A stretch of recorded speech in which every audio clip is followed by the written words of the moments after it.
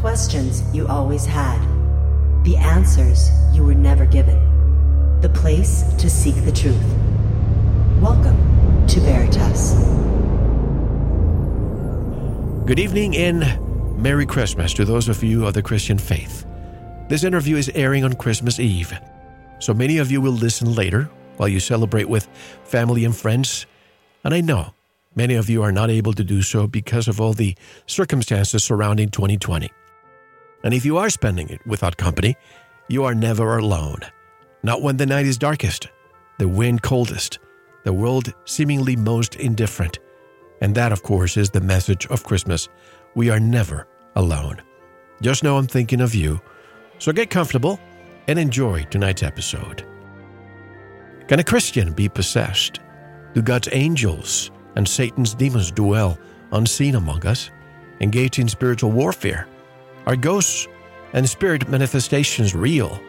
How about aliens and UFOs? If you believe in the Bible, you already have faith in the unseen.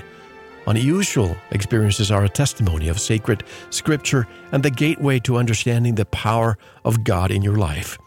Just like in biblical times, mysterious forces are still at work today. The paranormal world isn't merely scary hauntings and occult legends.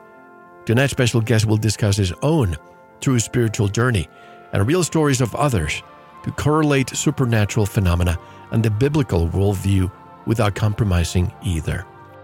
It's time to bring paranormal back into the light where it belongs. So stay with us. You are listening to Veritas. If this is your first time, welcome home. To listen to tonight's full interview and all of our material, join the Veritas family and click on the subscribe button at veritasradio.com. You can make your purchase with a credit card, PayPal, cash, check, money order, and even cryptocurrency. We are now accepting Bitcoin, Litecoin, and Ethereum. Don't forget to visit the Veritas store for Focused Life Force Energy, MMS, CBD Pure Hemp Oil, Divinia Water, Pure Organic Sulfur, flash drives with all our Sanitas and Veritas seasons, and other great products. And if you want to get in touch with Mel, want to be a guest on this radio program, have a guest suggestion, or have feedback, just click on the contact button of our website at veritasradio.com. And if you're listening on YouTube, like, subscribe, and share it. And click the bell to be notified when new interviews are available. And now, here's your host, Mel Hostelrick. Richard D. Lewis is an author, journalist, and veteran of the U.S. Air Force. A graduate of the Defense Information School's Writing, Broadcast, and Public Affairs programs. Richard joined the Air Force in 1987 and spent 10 years as a broadcast journalist stationed in Turkey, Utah, and Colorado. After his time serving in the Air Force, Richard worked in TV production in Salt Lake City, Utah, and Los Angeles, California. Creator of the award-winning Pentagon Channel, TV news magazine, Air Force Space Today, he has won multiple Telly and Thomas Jefferson Awards. Richard has been featured in many publications and has a new book titled The Paranormal Christian, Bridging the Gap Between Unusual Experiences and the Biblical Worldview. His website is Zoran, Z-O-R-A-N, zoranpress.com. Richard Lewis joins us from Gardena, California. Hello, Richard. Thank you for your service to our country. Merry Christmas, and welcome to Veritas. How are you? Hey, Mel. Doing great. Merry Christmas to you and all the listeners out there. Thank you. Well, Richard, you have a very interesting story. But before you share your story with us, I just want to make a comment and ask you a question. Many of our religious listeners, when they hear the word paranormal, which in my opinion is the same as supernatural, or when we discuss UFOs, aliens, etc., many of them always say it's demons, it's the devil. Do you agree with them, or are you approaching the topic from a different perspective? Oh, yes. I definitely am approaching it from the different perspective. But the thing is there's a lot more, it's a lot more nuanced than a lot of believers understand, and a lot of the more, traditional paranormal enthusiasts understand. So first of all, as you said, the word paranormal, I know that's a trigger word for many people of the faith, but it really shouldn't be, because paranormal simply means supernatural. And to be a Christian is to believe in the supernatural. Our Bible, the Testimony of Sacred Scripture, it is a paranormal book from cover to cover. And so to be a Christian, and the other thing too is, the thing I'm wondering about is, why should we let the forces of darkness co-opt this word? I mean, it is what we are if you believe the Bible. Okay, fair enough. And I'm glad you said that, because believing is trusting the unseen, trusting the unprovable, telling science that if you cannot prove it, then we have to leave it on the spiritual side. Would you agree? Yes, I would agree with that. Now, I do think that science definitely informs our understanding. If you read my book, The Paranormal Christian, there's definitely a lot of science in there. In fact, I have nearly 700 references, so it's very well researched. But I think these things all can be viewed through the lens of understanding that there is a creator, and we have a divine revelation in the canon of scriptures. But God is bigger than the Bible. He's bigger than all of us. God is an extraterrestrial for those who enjoy the ancient aliens theory, but extraterrestrial in that he created the earth, so he's not of the earth. Neither are his created beings, the angels, and so forth. The created. But at some point, you have to turn to faith. I've had this experience of knowing God. I didn't have to go to church to learn about God. I've always had this presence, this voice speaking to me. And over time, I explored. I've always been a seeker, and I want to find out what is that voice that's talking to me.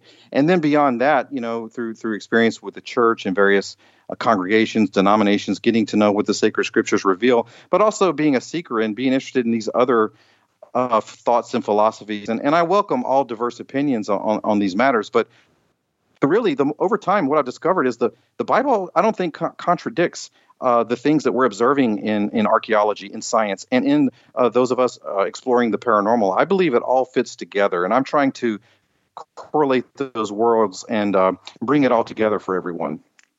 Well, let's begin with your story, because you have a very paranormal or supernatural story, you yourself, correct? Oh, yes. Well, my life was saved by the paranormal. So I was abducted as a young child. Back in those days, we wouldn't do this at all today, but back then, being a latchkey kid, being a Gen Xer, we used to go everywhere, walk for miles and miles, and we didn't think anything of it. We used to go trick-or-treating. On Halloween, we would disappear and be gone for hours and come back with pillowcases full of pounds of yes, candy. And so it was no big deal back then. But so I had to walk over 2 miles when I got off the school bus in first grade, and to get to my grandma's house. And so I was on one of these walks. I had done it many times. It was very routine, and I was abducted. I was abducted by a teenage man, a young man, and he took me to a shack where he had a partner, and they proceeded to. They were about to tie me up, and who knows, God knows what would have happened. And the two of these men were, they overpowered me. I was only, like I say, I was just a little 6-year-old boy. So, that's a very small child, and I really didn't understand what was going on, to be honest. But I knew it was something bad. I knew it wasn't good, and there was definitely some trepidation there. That I knew it was unsettling, and so these men questioned me, and they asked me some questions. They asked embarrassing questions. It was very, very strange for a child to deal with. But then finally, they decided to tie me up. So the older man asked, they had the teenager sit me down in the chair.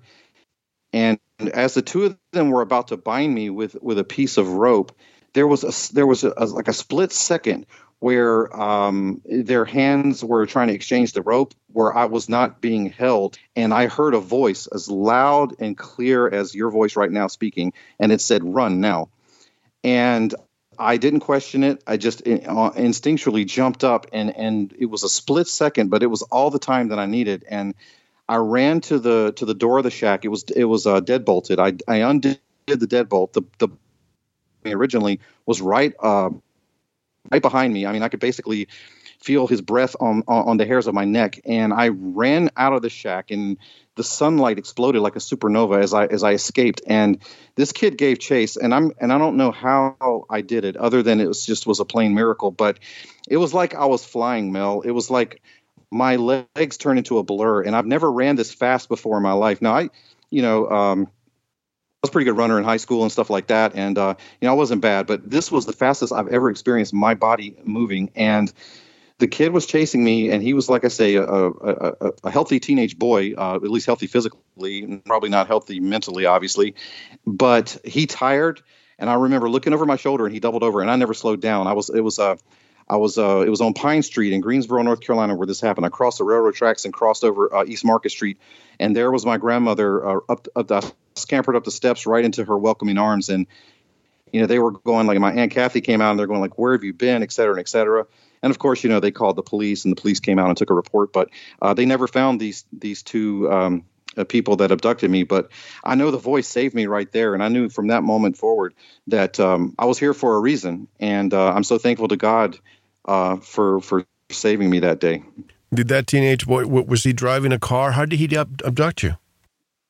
So I was crossing the railroad tracks, and he was actually walking down the railroad tracks. And I don't know if, we used to do this as well, where we would, you would walk on railroad tracks as a way to get around town, because the tracks tend to cut through areas where streets don't necessarily go, and you can get from one end of town pretty quickly to the other on the railroad tracks.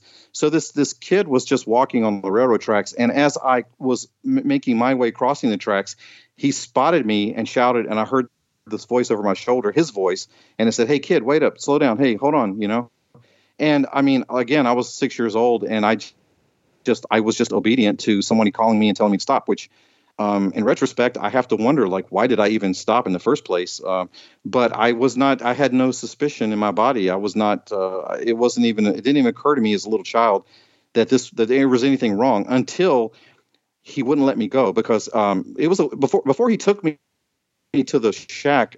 We stayed on the street side there on Pine Street, right before you get to East Market, and he would grab my arms and hold me, and there would be cars would pass by, and I remember one car actually slowed down and was kind of like checking out, like, what the heck's going on out there? So what this kid did was he stood my hands and dancing me around and twirling me around and acted like we were playing, like maybe he was my big brother or something. And then when the person would pass would drive on, then he would go back to whatever. And I tried to run away, and he would grab me, and so I couldn't escape his grasp. And he took me on down the railroad tracks to the shack, and he would shove me in my back and knock me down if I so there was no, I was captured. There was no escaping this. What do you think the reason for the abduction was? And I'm sure you didn't find out, luckily, thank God. But what do you think there was? They wanted you in the shack.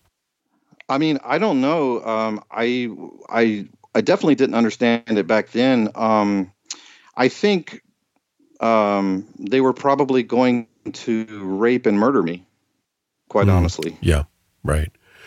Did you ever take the law enforcement over there to the shack? No. My family didn't. I was just a little kid, and the officers weren't really interested in talking to me. I mean, I did come out, and I was like kind of by my grandmother and my aunt when the police were there, and they were basically like, "Hey, are you okay?" That kind of thing or whatever. But I was just a little kid, and they were not about to put me through that. And I'm not sure if my parents my mother was working at the time, but I'm not sure that the caregivers, my grandmother or my aunt, would have even let them do that. And I don't recall them ever asking or offering for me to go point it out. But my aunt certainly did tell them where it was and everything. And apparently they never found these individuals. I hope that they are no longer on this plane, because when something like this happens to a child, I mean, you were a lucky one. You were a lucky one, but that is not the same luck that some other children go through. So you're right, and this was probably a miracle. So what after so many years of this event happening, what do you think happened? Have you gotten any answers to those questions you've had for decades? Well,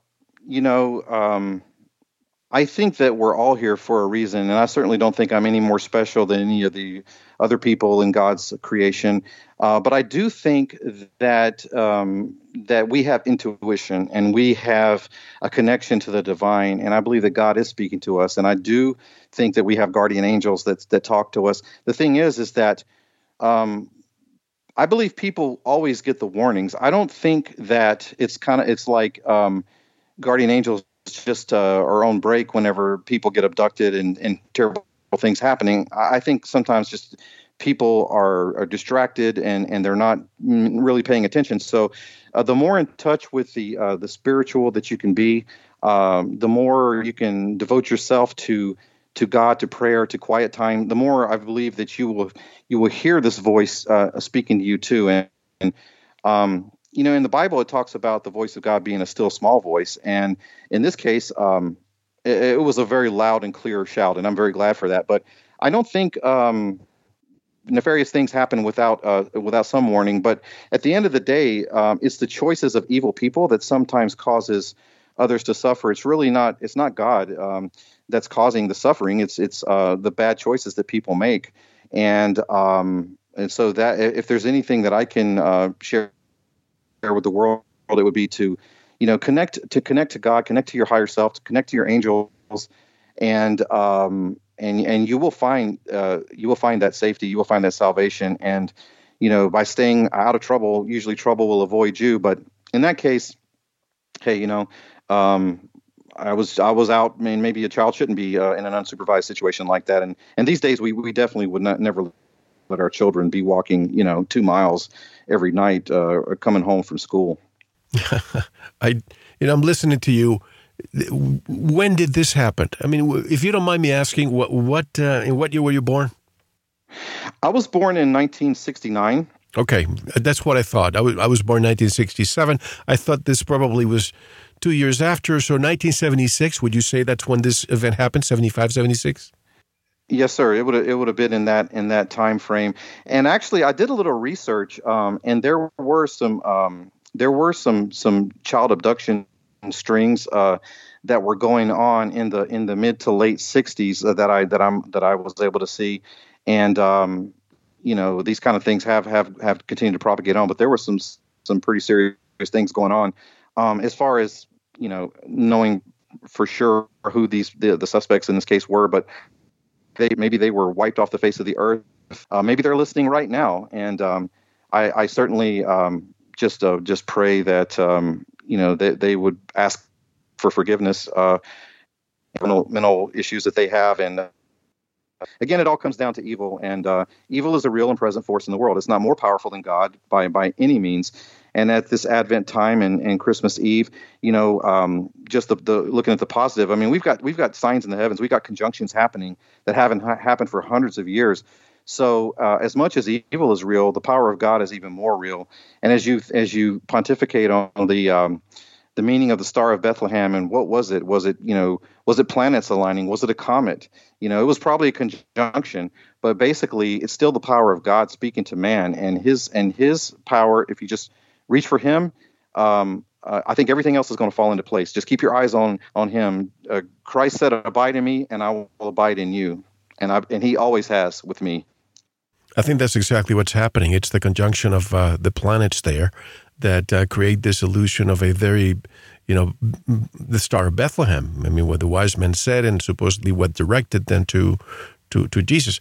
But, I'm thinking of that time when you were abducted. I mean, I remember in the 70s, the freedoms that we had.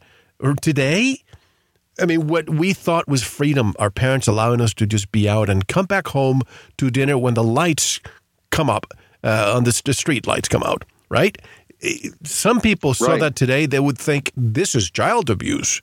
But this is the way that we grew up. Yes. No seat belts. I mean, some of the things that we did back in the day, and we're still alive today. And I don't know if this is making a lot of the youth today weak. I respect what they do today. They're so advanced when it comes to computers. There's definitely something that... Go ahead. Yes, sir, Mel. That's a very good point. I mean, there's something to be said for spending time on the playground and getting a few bumps and bruises. And we didn't have bike helmets. We didn't have cell phones. We didn't have, I mean, if you made an appointment, it was based on a phone call on a landline, and you better find a phone booth if anything goes amiss. And and our parents weren't negligent because it was how they grew up. My mom and dad, they were children. They grew up in the 50s, and it was certainly like that with them as well. I mean, you get on your bike, you go to some place, and you're playing baseball or football all day. Your parents aren't going to see you literally for 6, 7, 8, 9 hours or more, and nobody thinks anything about it. As long as you report home sometime before the next morning, you'd probably be okay. Exactly. Now, have you experienced anything else since that event happened that triggered you to write this book?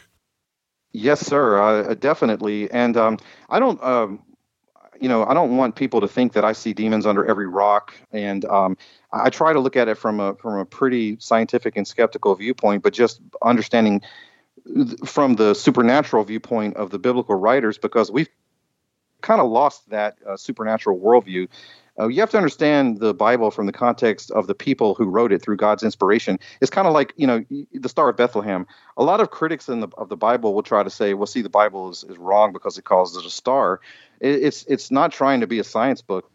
And if lights in the sky intersecting, I see it as a star. I'm not telling a lie. If I blow my nose and say I blow my nose in a Kleenex, I'm not lying if it's a different brand of tissue, because it's like, well, was Jonas whale or a fish? Well, maybe it was a whale. It was a great sea creature. Well, the Hebrew word seems like it means fish, great fish. Well, does it really matter? If I see a whale, it looks like a fish to me. It's a big giant fish, So people are a little too hard on the Bible and that kind of thing. But as far as me, yes, I've had everything from, I've seen ghosts, I've witnessed UFOs, I've had after death communications with people. And I've had visitations from angels. And I can see people's angels. So yes, it's definitely a normal part of my life. The paranormal is the new normal for many of us, and it doesn't mean you're evil or crazy. And that's another thing too why I wanted to do, because people can be, you can have some chemical imbalances and things like that, but this testimony of the paranormal is something that's been a part of human history since before we had written histories. People have always had awareness of spirits and angels and ghosts and exorcisms. And these things, they cross the boundaries of religion. And it's pervasive. So whether or not you agree it's scientifically provable, the weight of evidence is really heavy if you think about the testimony that we have of the written histories and people's diaries and journals and family histories. I mean, everybody has these stories in their families. I think our society kind of puts the paranormal on the fringe, but people are interested in it. Like, maybe they don't want to talk about it openly, but thank God for shows like yours and Coast to Coast AM and the other great things, and History Channel's awesome Hangar One and Ancient Aliens and all these great places where it's safe for the paranormal. And my message to Christians out there is, all you paranormal Christians, it's safe for you to come out of your paranormal Christian closet, because it doesn't disrespect God at all. In fact, calling it anything but paranormal to me is disrespecting God, because to say that it's supernatural, well, you don't know if it's supernatural. Supernatural means it's from God. Well, it could be preternatural. We don't know. A lot of times you experience something and you have to discern whether it's from God or not. So I just choose to call it with a parlance of the day, which is paranormal, and I want to get the people that aren't interested in Christianity, but who are at least open spiritually to experiences to, hey, take a look at what I'm saying and what I have to say, because these things are real and it's no threat to anybody's beliefs. I mean, it's a free country. You're free your free exercise of religion is a great tenet of our country, or the freedom to not have any religion at all. That's great too. And science is a religion to a lot of people. And I love all of it. I love God. Yeah, not sure if you finished your statement there. You got cut off all of a sudden. But I don't mean to judge anyone, because especially during Christmas Eve, you don't want to judge anyone. But I have a problem with the extremes. For example, you have the very, very religious zealot. And I remember this. I was reading a UFO book many, many years ago in the lunchroom when I used to be in the corporate world. And this very, very religious, overzealous person came along and said, "Do you really believe that? That's demons." That's why I said that at the beginning. You should not be reading that. And I knew the person was the devout Christian. And I said, wait a second. Shouldn't you, as you said in your book, You trust the unseen. Why can't I be interested in this? If we live in this grain of sand that we call Earth and we have a big universe, if God is so magnificent and omnipresent, why couldn't he create more life in addition to us? Why are you so selfish to say that, and arrogant? This is the height of arrogance, to say that we are alone. Well, he didn't say a word. It was deer in the headlights, and he walked away, never asked me again. And then you have the other side. You have the very devout atheist, if I can use that term, that does not believe in anything. How can you, if I take a chalk and I throw it on a blackboard, I expect a paragraph to show up all of a sudden? You know, this is why I think that there's a divine force behind all of this. So I have a problem with both extremes. Where you stand? Oh, I would agree with you completely. And here's the thing too: is well, first of all, for the devout atheist and for the skeptic, the skeptic you'll never convince. An argument won't convince. Science won't convince. If you've decided in your heart that there is no God, I mean, that's between you and God, in my opinion. And, you're welcome to feel that way. But I don't find that people can ever be convinced through argument. It's a matter of the heart, and where I believe God impresses upon the heart individually. So that's why I say it's between you and that person. The same would hold true for the extreme on the other side. I mean, I think that God welcomes our curiosity. I mean, he wouldn't have made such a wondrous, vast universe if he didn't want us to explore it. I mean, look how long we had to wait just to be able to see, exoplanets and black holes and all this kind of thing. I mean, we've waited, probably millions, maybe billions of years to be able to even have the ability technologically to see the stuff that he put in place all these billions of years ago. And as far as the vast aggregate out there, we really don't know for sure, do we? But I'll say this, it does seem like a huge waste of space whenever we've got 100 billion galaxies or something to that nature in the known universe with 100 billion stars in each galaxy. It seems like a waste of space that we would be the only life out there. It's not a given.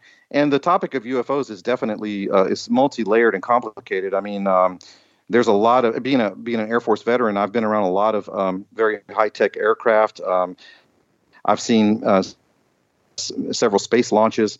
I know what the International Space Station looks like in orbit from the Earth, and I've been gazing up at the stars my whole life. So, when I say I've seen UFOs, I hope it doesn't sound fringe because I've only had 2 UFO experiences in my whole life, but I've looked up at the sky every day of my life. So really, that's very rare, very rare.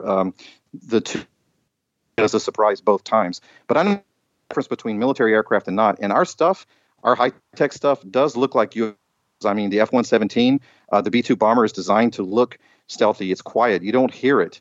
It becomes a fingernail on the horizon. So it's not just blind to radar, and it's all black. And it can drop bombs from higher than you can even see. So that seems like something paranormal too, but of course it's very natural. And we know what were actually out in 1929. There were flying wings, and at that time, I mean, heavier than air flight wasn't even very old. So anybody that saw a flying wing, it was a UFO. So I think a lot of these things. You're cutting out, Richard. You're cutting out that we haven't seen that the government is developing. So that probably accounts for, Sorry, I was just saying that I think a lot of UFOs are technology that the government is testing out secretly and everything. And then I think that some of the abduction experiences, I think we can't declare completely like, hey, there's no alien life out there. I mean, the laws of physics make it really difficult planetary travel. But I'm certainly not Christian at all, or even civil or polite, to just, wipe away somebody's beliefs, feelings, or faith. Let me ask you this. And by the way, you're cutting out. I don't know if you have any apps open where you are. Maybe you want to give a little bit more bandwidth. But anyway, I have a question regarding your experience in the Air Force. And this is something that I've been pondering for a very long time. I've seen my own UFOs. I've had my own experience. I cannot tell you if they're man-made or they're from somewhere else, another dimension. But I saw something that I could not explain, and based on the technology that we have right now, what we're told is not what it's out there. And we know that the governments and military, they say 50 years ahead of us. I would say it's even more than that. But my question is, how do we know that what we see up there is not our own military? And this whole notion of, and you probably have seen this lately, the Navy and the government is talking about all these sightings that the military is having. Could this be a ploy to create a one world, and I hate to say this on Christmas Eve, but I have to create a one world government, because that's presented to every country of Earth. What a great way to unite the military, to create a one world government so that we can all unite against an extraterrestrial threat. Yes, I think that's a very interesting concept that you bring up. And, I mean, who knows? I mean, I don't want to discount any possibilities. Okay. Well, let's dive more into your book now. You interviewed a lot of people. What was your protocol? What kind of thesis did you use before you went out there to interview people, contact them, and tell me more about that process? Well, basically, so what I wanted to do was lay out a picture, a kind of a survey of paranormal experiences, and kind of give a little glimpse into the spectrum of things that are out there. There's so much of it, actually. I couldn't even fit it all into one book, and the book itself is very meaty. It's over 400 pages, nearly 700 references, dozens of pictures, hundreds of references to the scriptures.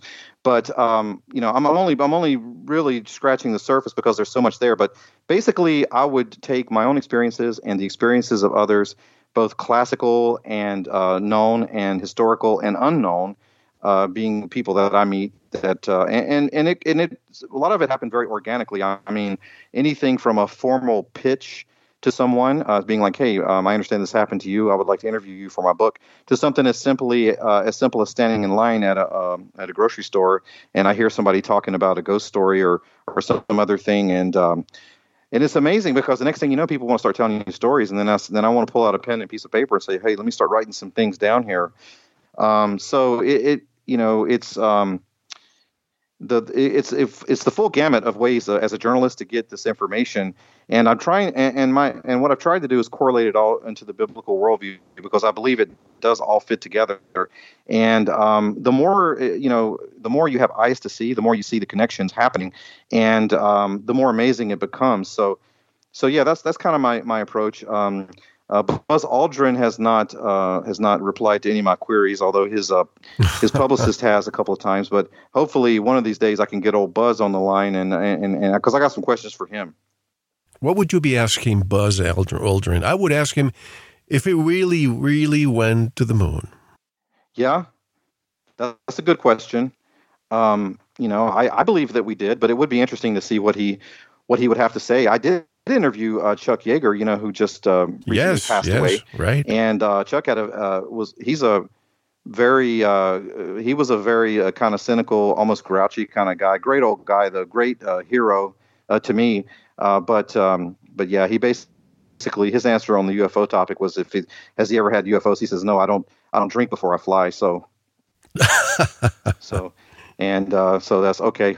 Okay, that sounds like Chuck. Now, but I think Buzz is a little more open to it, and of course, there's many accounts where things were seen when they were flying in orbit. A lot of it has been, there's theories that it was you're looking at space junk, you're looking at cast off pieces of the lift vehicle, things like that.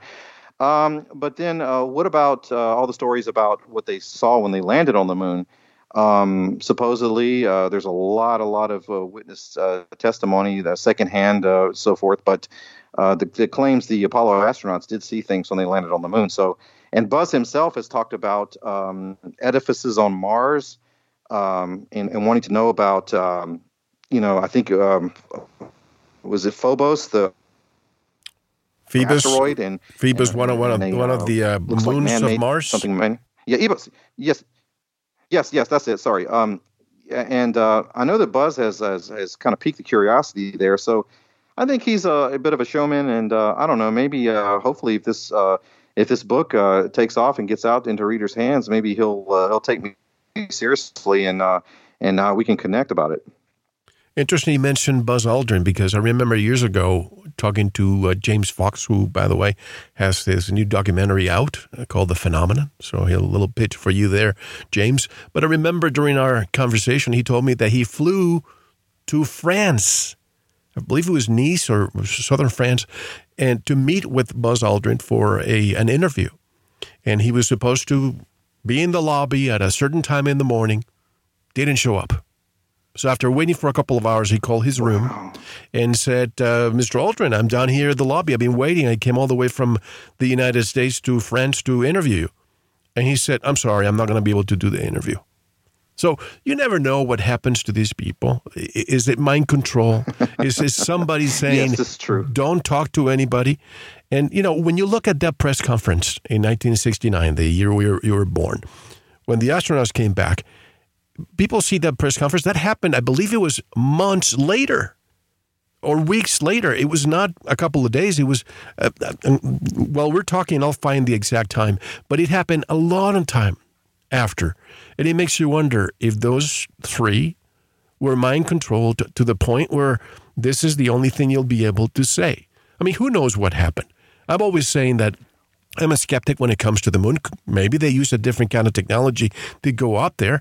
But when you have the telemetry's gone, the technology is gone, the footage is gone, and now they're saying it's too complicated.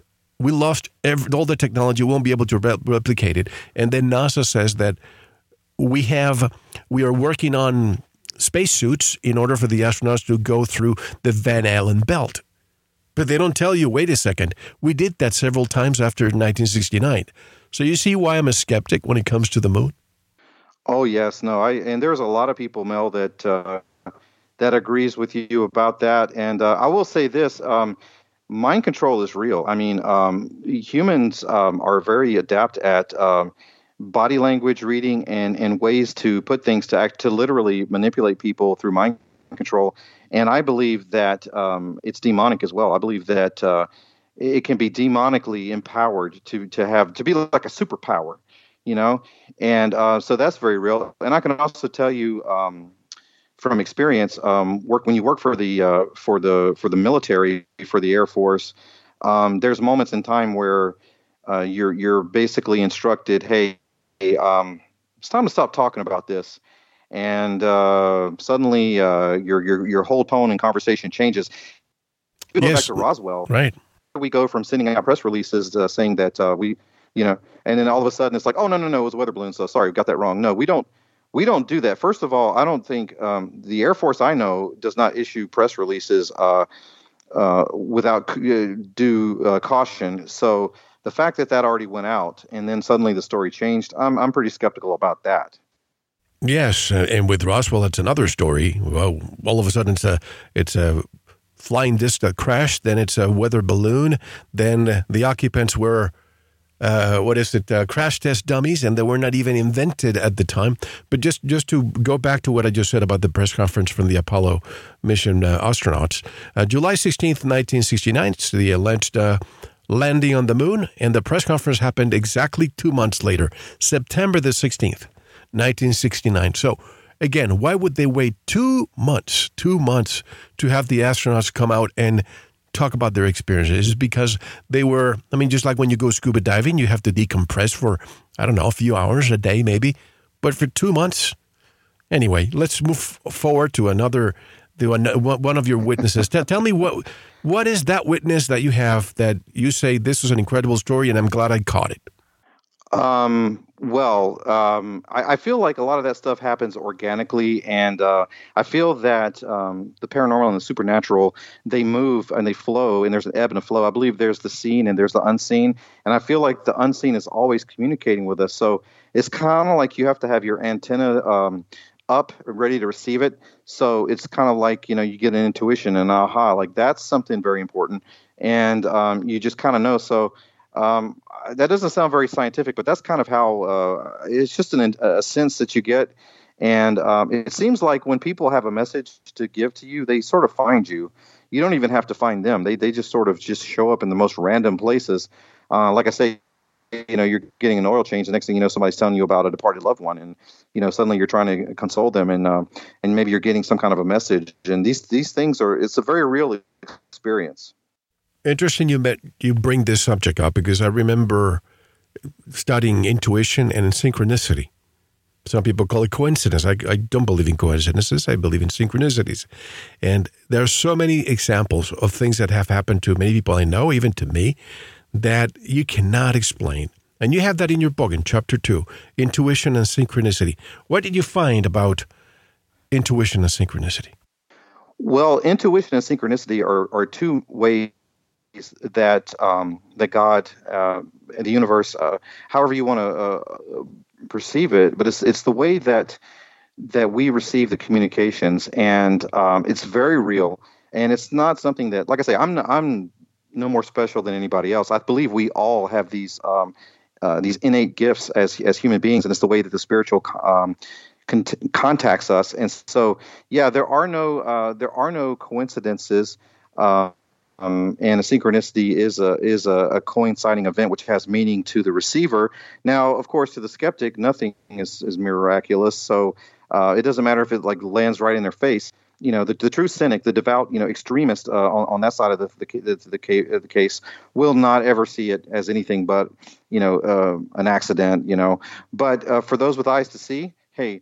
The more you open yourself up to intuition and synchronicity, the more you will have these coinciding events. You will have these chance meetings. You will have the phone ring, and suddenly it's a voice you haven't heard in years that you were just talking about, and suddenly they call you. These things will happen more and more the more you tune into them, and that's how the unseen universe contacts and connects with us, because it's a different frequency. We're experiencing life through this physical realm. It's like the Matrix. The Matrix is a great metaphor for the spiritual. We are in the Matrix, honestly, and I feel like the spiritual world is actually more real than this physical world, and that's what we're getting a glimpse at. It's sometimes there's a glitch in the Matrix. That's when you have a deja vu, and that's when you have a synchronicity. And if you follow those leads, they'll take you somewhere special. I bet you, Richard, that 99.9% of the people listening to us right now have predicted when the phone is about to ring. This has happened to everybody, I think. And somebody told me once, especially the gentleman that I interviewed regarding synchronicity, that we have the ability, obviously, to remember our past, but we also have the ability to remember our future. And that doesn't make sense, right? When you say it, remember our future, but we can actually predict it somehow. And perhaps, predicting a phone call could be the start, but you can actually develop that attribute.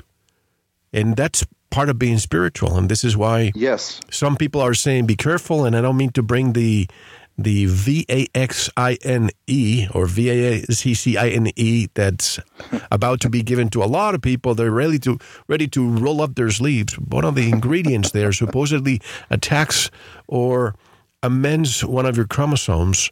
And it's the chromosome responsible for compassion, empathy, and spirituality. Do you think there's a concerted effort to remove that, and as you call it, God or the universe, to remove that connection from all of us? Well, I mean, that's very interesting. And there's a lot of people who theorize about that in terms of like the people that are more on the sides of end times prophecy and Antichrist. I mean, the truth is we've had many Antichrists over time, and we'll probably continue to have many more. Something like that is a very interesting thing to think about. I mean, what if the alien grays are really us from the future, cold and emotionless? I mean, and really, this doesn't contradict. If you understand God as being the creator, there's this science knows that there's an irreducible singularity. We call him God. Did all this. So then God in the Spirit must abide outside the created universe, including time and space. So if you're outside of time and space in the Spirit, then of course you could be in the future or the past, either one, and you could see what's coming. And if you are psychically connected right now, my friend, about this vaccine, it's something to be, a little cautious about. Oh, you used the word. That's going to, some algorithm out there is going to catch that word and say, oh, Veritas, this show is going to be down. But intuition, again, the psychology of intuition and pets, you discussed that too. Intuition and pets. I mean, how many people can talk? I mean, it's not the crazy cat lady I'm talking about, but many people actually can communicate with pets. Oh, yeah. Well, animals are very spiritual creatures, especially high-level animals like our domesticated animals, like horses and dogs, cats, things like that. And the thing about it is, animals don't have all the other dramas and ego issues and stuff like that we humans have, which get in the way of our spiritual communication. So, in many ways, I feel like animals are more spiritually pure and connected to God and the universe than we are, because like I said, we have our own, agendas and egos and hurt feelings and whatever else that gets in the way of communication. And the energy you get from an animal is the words that she's very interested, because she is very interested, and she stares deeply into my soul and deeply into the slice of pizza that I'm trying to eat. But yeah, I mean, I've had animals, and I think, the old saying, all dogs go to heaven. I believe that animals have a soul. A lot of Christians don't want to go there. The church doesn't say it's not true. It's pretty much not really what they think.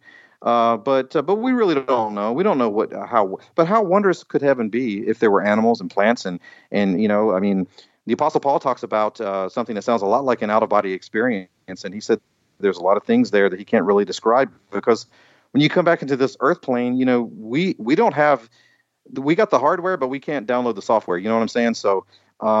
Yeah, these pets, people have experienced their pets. I have, after they've passed away. I mean, I had a situation where I was flipping through my phone the other day, and this was recently, and I was not looking for a picture of my dog, and I have something like over 4,000, almost 5,000 photos on my iPhone. It's ridiculous. I really need to find some time to move those over. But as I'm scrolling through, I just happened to land, and I'm going, probably a couple of hundred pictures per swipe. I mean, it's really flying, and I happened to land on. There's a picture of my dog, and it hit me. My departed dog, Rocky. He died a few years ago, and I happened to think about him when I saw the photo, and then I checked, and it was actually the very anniversary date of his death.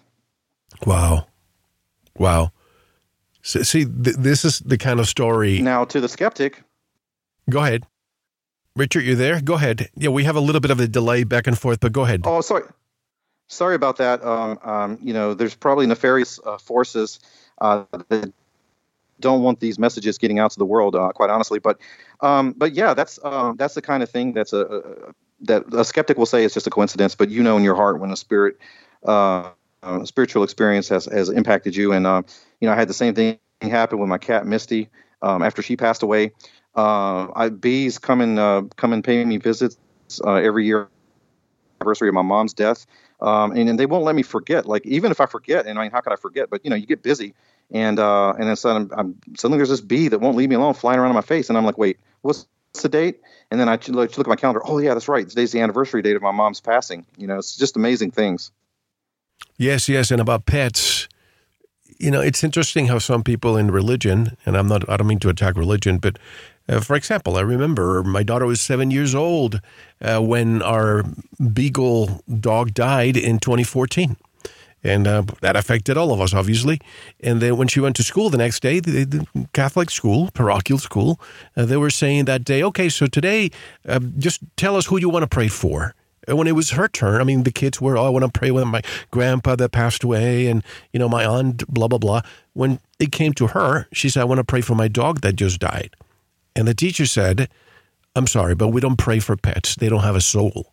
And how do you explain that to a child? And then I have so many people who have told me, all you need to do is look at any animal, any living being in the eye, and you'll know that they have a soul. So how can you prove anybody out there who's very religious and overzealous, and I have a problem with that, when they say they do not have a soul? Where do you stand? Well, this is one of the reasons that I wrote this book, because so many religious leaders, pastors, leaders of all denominations, they make these hardline stances on things that really aren't supported by Scripture. There's definitely things that the Scriptures don't speak about, and if it doesn't speak about it, the church can't say that pets don't have a soul, because, and the great thinkers of the church actually said that they do have a soul, but it's not the doctors of the church. They say it's not the same as our soul. But this idea that we have of do the animals have immortality in the same way that we do? And I think we can't say that they don't, because we don't know. And to say that they're not not spiritual, I mean, they feel the emotions that we feel. They read our minds even. I've seen pets read human minds, and it's more than just being attuned to our actions, because you can literally speak to a pet telepathically. I've tested this out myself. It's part of the connection that we have with them. And so you hear a lot of very declaratory statements, and then people get mad at religion. They get mad at God. And the thing I'm trying to do is I'm trying to recover the supernatural worldview of the Bible and trying to recover the faith and let you know that, hey, it's okay. Because guess what, Mel? There's plenty of Christians that do very much think that their dogs go to heaven, and they don't care what the church or any other leader says about it. They know what they feel. And, there are certain things that the Bible says and it doesn't say. And I believe every word that's in the Bible, but people have added their own things. The Bible never said that the earth is the center of the universe or the center of the solar system, but people from the church, certain people, put it upon the Bible, but it's not there. In fact, the Bible says kind of the opposite. It says, God suspends the earth over nothing. And if you actually look at the earth, it's amazing. That's actually true. And it's philosophically true, not necessarily scientifically true, but gravity is not something you see. And if you look at the earth, it's a big blue shining marble literally hanging in the blackness of space, and that is miraculous. And if you were looking at it as an ancient seer, this truth revealed to you, you don't know what gravity is or anything else. You're going to see God suspends the earth over nothing. That doesn't mean that science is wrong in what it's saying, and it doesn't mean the Bible is wrong either. It's just a matter of a point of view. And obviously, we have many people who believe the earth is round, and I have also many people who believe that the earth is flat. And some say, if it's flat, that just proves that there's creation behind it. I say to that, if the earth is a ball, that also brings creation into the equation. So one is not more important than the other. I'm a globe skeptic myself, but I cannot prove either or right now. But the sacred geometry that we see in the universe, whether you believe that there's a firmament, you believe that the planets are wandering stars, or you believe that there's planets out there in multiple galaxies. I mean, something happened that created order out of chaos. And I think that this does not happen just by chance. I agree with you. Absolutely. It's not by chance. And it really doesn't matter, does it then, if the earth is flat? I believe, however, I haven't personally been into space and seen it with my own eyes. And we really don't know from the ancient writers from the Bible whether they knew whether they knew it was round or whether they believed it was flat or what it is, because in the book of Isaiah, it talks about God stands above this circle of the earth. And so a lot of people believe that means sphere. And it's really hard to know for sure, because they could have also thought that circle meant a flat disc. So with a dome over it. And there's a lot of people that believe that. I personally don't. I'm not really an earth skeptic. However, have I seen it with my own two eyes? I haven't. I think you can remote travel out there and take a look at the earth. And so my sense is that it's my intuitive sense is that it's spherical. But I haven't with my own two eyes been to space to see it for myself. But you see, at least you stay in the middle. If evidence is presented to you, I would think that you would change with the evidence. But you're not close-minded enough, or you don't have cognitive dissonance saying, there's no way that this is black or white. Because you're saying to me, I haven't been up there, 100,000 feet above the ground, or, 200 miles above the earth, or 500 miles, beyond low Earth orbit to be able to see it, right? Absolutely. I have not been to space. Maybe Buzz can make some connections for me if we ever get to talk, but I would love to go to space. But yeah, so you've got to stay open-minded with this stuff, Mel. it's very important. I do know. I know that God is real. I know that there is something on the other side. I believe the Bible testimony, and I believe that we're all connected spiritually, and we're here on the earth to learn how to get along, to learn how to love each other, and to listen and be patient with each other. And we are not gods unto ourselves, so we have no right to make declarative statements to people. We can believe something, and then we can say this is why we believe it. And once you have evidence presented, then hey, maybe it's not what I thought. But when you've actually experienced these things. Like a lot of Christians don't think that they're ghosts. But when you've seen a ghost with your own right mind, and you've experienced after-death communications, and you've seen these things, you know what you know. And basically, that's kind of what the Bible writer said, too. It's like we can't help but testify to these things we've witnessed. I mean, the life and times of Jesus Christ were miracle after miracle. And this is the testament of sacred scriptures. Yeah, very important, all of that. I'm thinking this is being recorded a few days before Christmas Eve, is airing on Christmas Eve. But from now, and I have to always say this because things have been so fluid lately, that in a couple of days, life might change. And I have to make this preface here by saying that in the next few days before, and I'm getting confused, if you are listening on the 24th of December, according to certain sources I have, some are talking about 6 days of darkness. Some are talking about this year from the 21st to the 24th. This is obviously the winter solstice. We're going to see things that we haven't seen in hundreds of years. Others are talking about perhaps going to martial law. So I don't know. I hope that level heads will prevail when this show airs. But I want to leave this here because we are preparing. We are preparing for, just like you prepare for a storm. But one thing I want to say, and this, it's interesting how we can weave between the coronavirus and this situation with the paranormal, because we think of the Akashic records, we think of consciousness and everything that comes with it. The fact that when we are together, we can actually make change, collective consciousness. And if you think about what the governments, at least in the United States, and I know in Europe, they're trying to prevent people from getting together. The three places, since ancient times, taverns, restaurants, and churches. Those were the three places where people planned a better world, or, vice versa. And what are the three places that they want us not to go right now? Bars, taverns, restaurants, and churches. Could it be that they have realized that when we get together, we really put an effect into the collective consciousness of the world, and they want to keep us separate so that we don't have that power? Absolutely. Whether there is earthly conspiracy going on or not, I don't know. But I will tell you this: this is how the enemy, this is how our spiritual enemy thinks. This is how Satan operates. It's by keeping us separate. He does not want us in community with each other. He does not want us working to build a better world. He wants to tear us down. He wants us to hate each other. He wants us ultimately to kill each other. And he wants to hurt God by having us hurt each other. And, human beings have dealt with pandemics and catastrophes. I mean, we've lived through ice ages. We've survived a lot, and we're very resilient as a species. But there does seem to be a lot of signs. There's signs in the heavens. People are having visions. Things are happening. Everybody wants 2020 to be over and thinks that 2021 will be better. But 2020 very well may be simply a warm-up for something much, much worse, just like you said. I hope not, but it could be. And I would say to all the listeners, no matter what you think, Jesus Christ is your friend.